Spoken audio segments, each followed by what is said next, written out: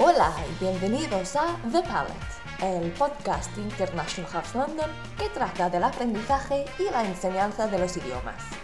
Yo soy Laura y este episodio es la segunda parte de mi conversación con una de nuestras profesoras, Virginia, sobre su ciudad, Salamanca. Es una ciudad con mucha historia, imagino. Mucha historia. Los primeros pobladores de la ciudad estuvieron asentados en una zona que está más alta del resto de la ciudad, que hoy en día es como una zona arqueológica, se llama el Cerro de San Vicente. Posteriormente fueron llegando otros pueblos que fueron pues como conquistando las tierras, como fueron los paxeos y los betones. Y posteriormente llegó la conquista romana, cuando ya se funda lo que es conocido como Salmántica, que era una zona de paso de la Vía de la Plata, era una zona que conectaba el sur de la península con el norte. Posteriormente, pues tuvo mucho auge, mucha importancia en los siglos XV, XVI, XVII, con el rey Alfonso. Uno de los personajes que dieron más importancia a la ciudad fue Alfonso IX de León, porque le otorgó fueros a la ciudad y eso fue lo que permitió que posteriormente se fundase la Universidad de Salamanca, que es una de las, instituciones más importantes de la ciudad. Y supongo que tener tanta historia significa que Salamanca también tiene una arquitectura preciosa. Sí, así es. Yo creo que lo que más destaca de la arquitectura en Salamanca es la piedra, el tipo de piedra con el que se han construido la mayoría de los monumentos. La piedra se llama piedra de Villamayor. ¿Por qué? Porque esta piedra se extrae de unas canteras que están muy próximas a la ciudad y el pueblo se llama Villamayor, de ahí el nombre. Entonces, lo característico es el color que tiene, es un color como arenisca, tonos dorados, que cuando el sol está cayendo en el atardecer, pues le da ese color dorado a toda la ciudad, a todo el casco antiguo, que hace como que la visita sea diferente si es por la mañana o si es por la tarde o por la noche, porque va a ser una sensación diferente. Entonces, ¿qué nos podemos encontrar si paseamos por el centro de la ciudad? Bueno, sin duda, yo creo que de lo más bonito de la ciudad es la Plaza Mayor. La Plaza Mayor, todo el mundo que la ve por primera vez se queda sin palabras, porque dicen que es muy, muy bonita, impresiona mucho. Es una plaza mayor que tiene casi más de 200 años de historia. Era el lugar de encuentro en el siglo XVIII, XIX, donde se organizaban las ferias de ganado, lugar de encuentro también entre la gente que vivía en la ciudad. Dato curioso, anécdota curiosa, era que antes no había redes sociales, ¿verdad? No había televisión, la gente salía a pasear por por la plaza y los hombres circulaban según las manecillas del reloj, en sentido manecillas del reloj, y las mujeres circulaban en dirección opuesta. Y era la forma que tenían en aquella época de conocerse y de, bueno, pues pedir salir, ¿no? De las citas. Era algo curioso. Y hoy en día sigue siendo el lugar de encuentro. Siempre que quedas con tus amigos, ¿dónde quedamos? Debajo del reloj, en la Plaza Mayor. Es el sitio por excelencia.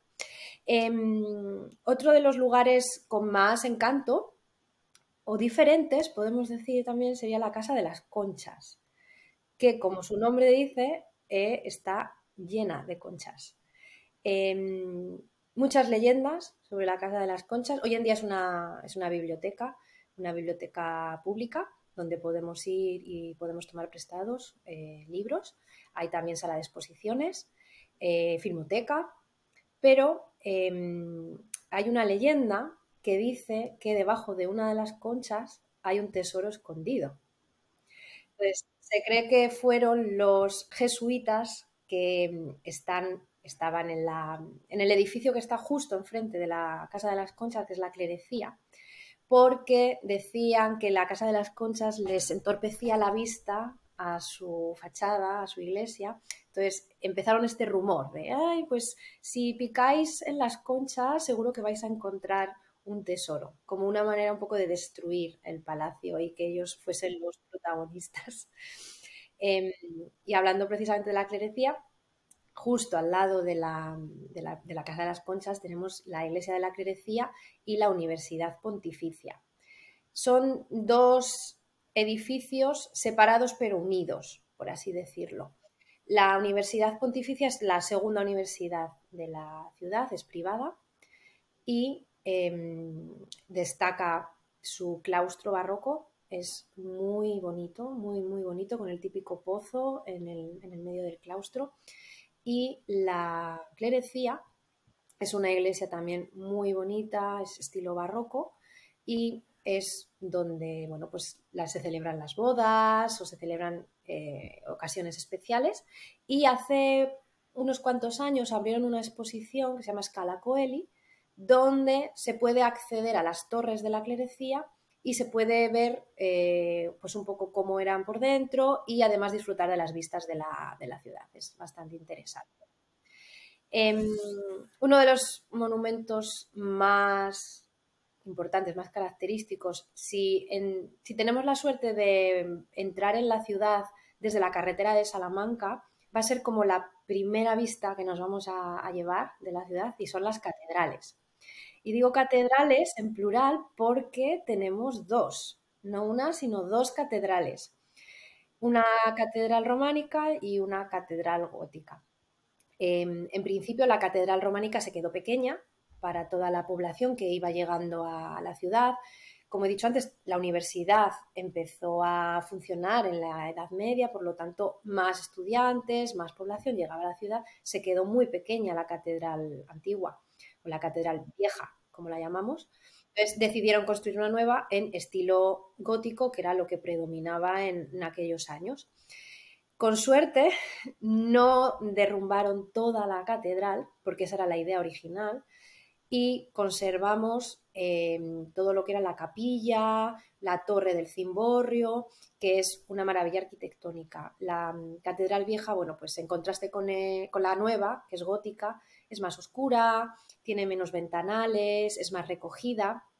Y la catedral gótica, bueno, pues es más alta, tiene muchas vidrieras, tiene muchas salas y una torre que si nos fijamos desde la calle, vamos a ver que está inclinada ligeramente y eso es por la proximidad, como decía antes, a Portugal.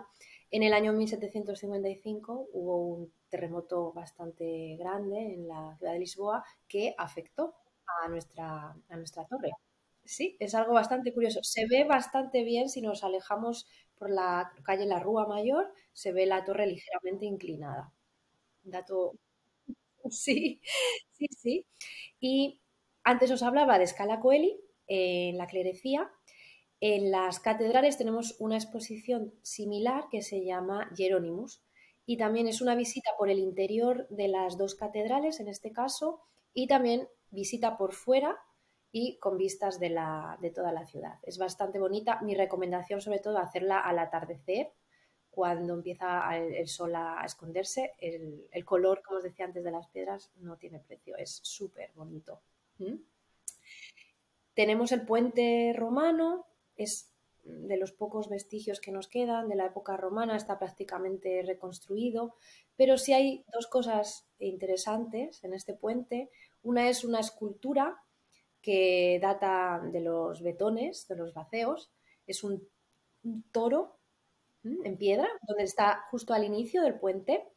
Y es muy famoso porque tenemos una obra en la literatura española que se llama El Lazarillo de Tormes, donde al comienzo el ciego le dice al niño alguna situación, y bueno, y es protagonista ese toro porque le da un golpe al niño con la cabeza contra el toro. Entonces, bueno, es bastante famoso.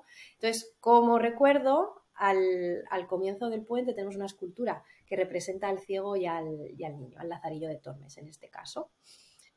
Eh, Podemos también visitar el convento de San Esteban, que es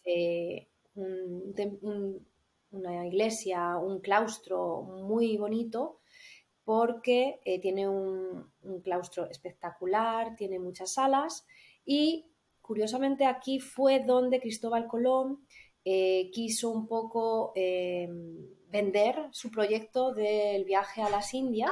sí. Y sí, fue aquí.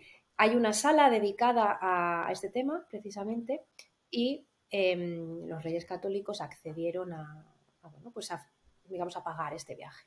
Mm. Vale, puedo seguir ahora con la Casa Lis. La Casa Lis va a ser un monumento completamente diferente a los demás porque es un estilo Art Deco. Este es un museo, pero antiguamente era una casa.